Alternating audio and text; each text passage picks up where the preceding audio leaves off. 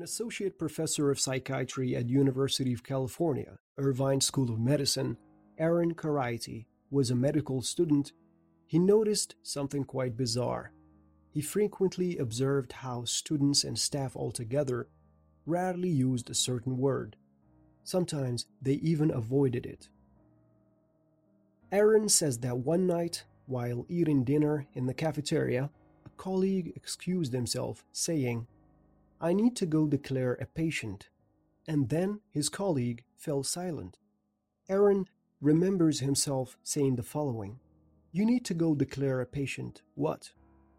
Later on, Aaron would come to realize that his colleagues avoid using the word dead at all costs.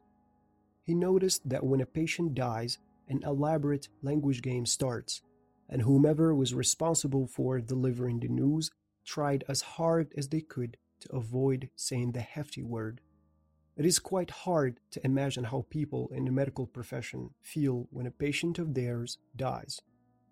Witnessing people die might encourage doctors to treat their patients as subjects. It is believed that, throughout years of practice, doctors would learn how to break bad news, the prognosis of terminal conditions, and the importance of care. However, it must be tough to react in the face of patients who are dying or in the immediate aftermath of death itself. After all, the end is a frightening thing. There's also another common thing related to doctors. We might have come across it in our surrounding environment or even be involved in it.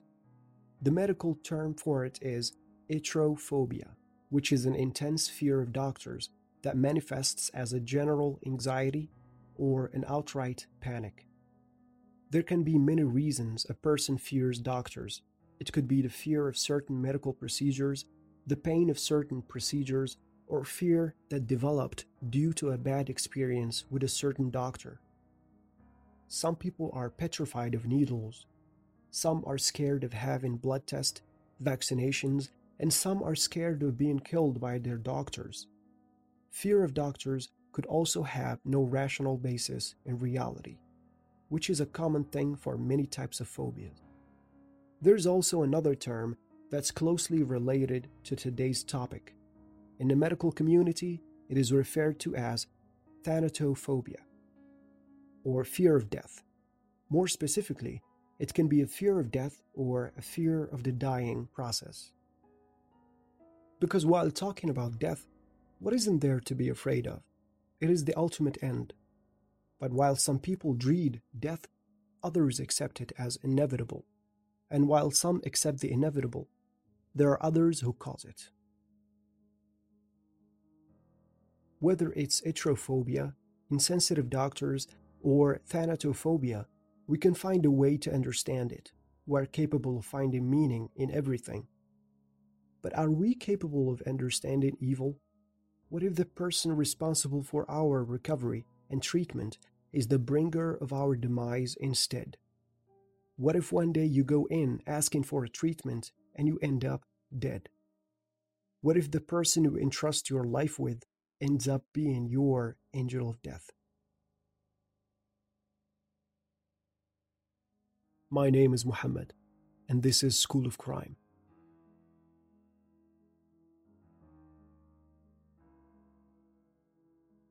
The person we will talk about today may have lived far away from us, in a different continent, during a different time period, but this person has a common aspect with evil. This person was a bringer of demise to some people. They call him a lot of things. We will know him as Dr. Death.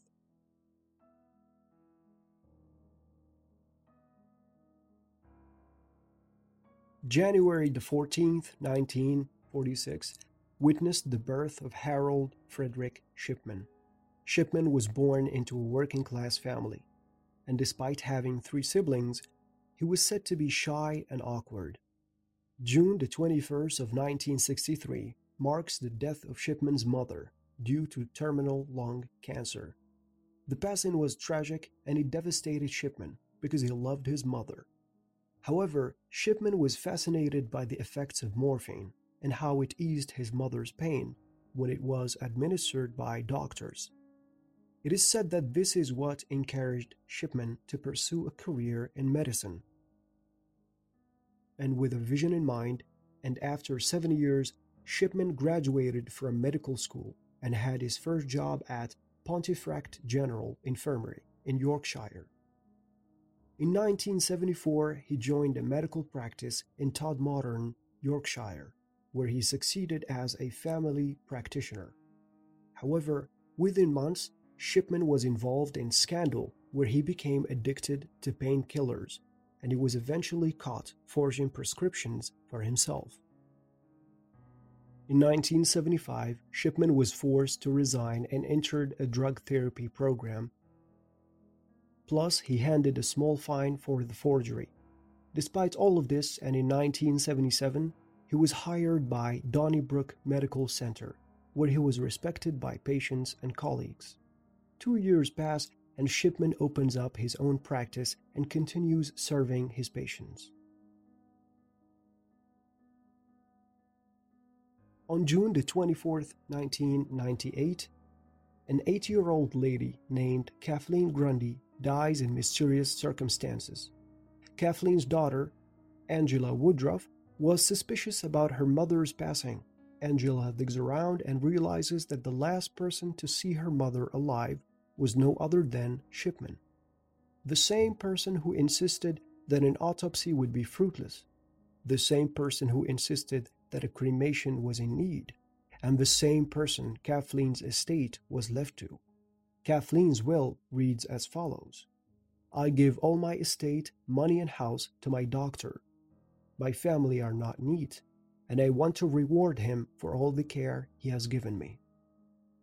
Evidently, Angela realized that the document was forged, and after alerting the authorities, her mother's body was unearthed. Afterwards, the authorities performed a post-mortem on Kathleen's body. They realized that Kathleen died due to a diamorphine overdose within the time frame of Shipman's visit. However, Shipman indicated in Kathleen's medical record that she was addicted to substances, but thankfully, the police were able to confirm that the entries were made after Kathleen's death. After his arrest, questions were asked and the authorities launched an inquiry into 15 similar cases which followed the same pattern. Old female patients would die due to a diamorphine overdose, but their medical records would indicate death due to poor health. On the 5th October 1999, Shipman is found guilty of 15 counts of murder and 1 of forgery. And on New Year's Eve 2000, he was sentenced to life in prison with a court recommendation of never releasing him.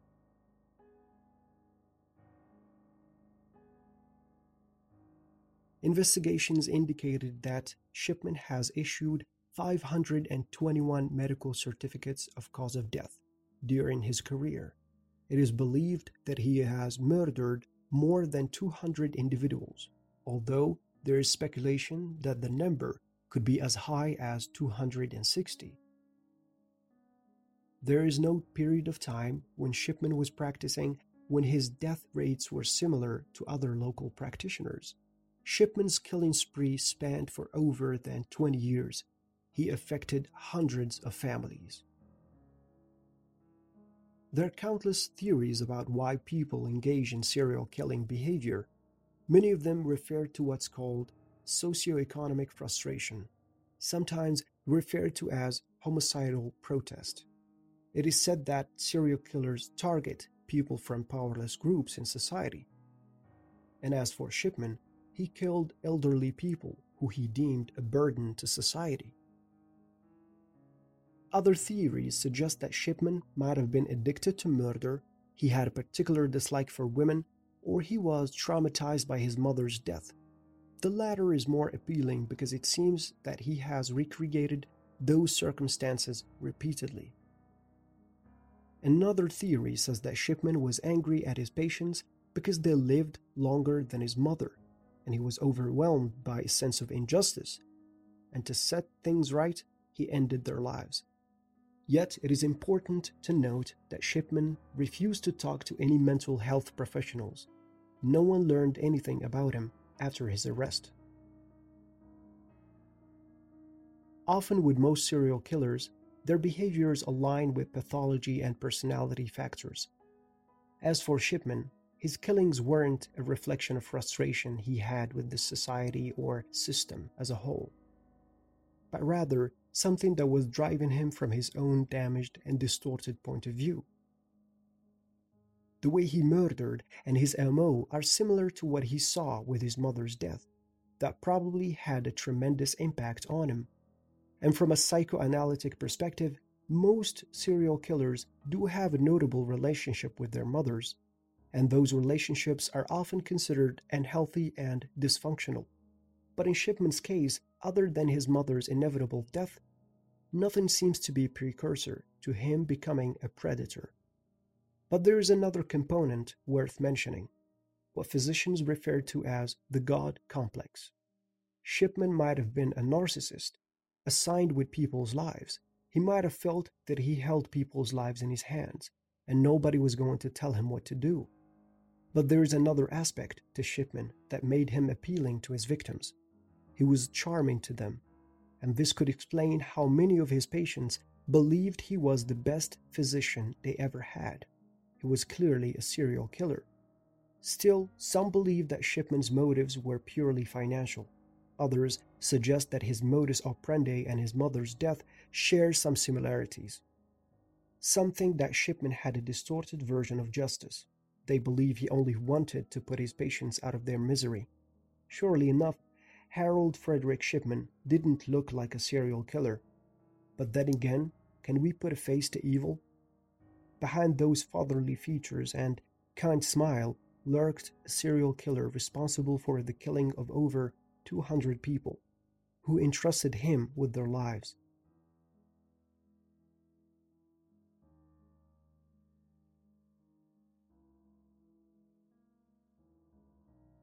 Manipulative, deceptive, and cruel, he was the ultimate predator and will always be remembered as Britain's most prolific serial killer. 4 years after his imprisonment, Shipman hanged himself using bedsheets in his prison cell. Some still remember him, others just know his name. But Harold Shipman's crusade of death will linger in memory until the end of time. His reign of terror is one of the most documented cases of mass murder ever recorded. He was a husband, a father, and a friend to some, but to the rest of the world, he was the most dangerous serial killer to ever exist. He was and will always be Dr. Death.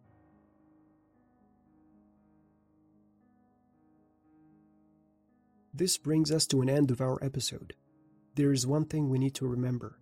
We are surrounded by the mysterious. And one way to combat that mystery is to figure out what's wrong with the world, and ultimately what's wrong with us.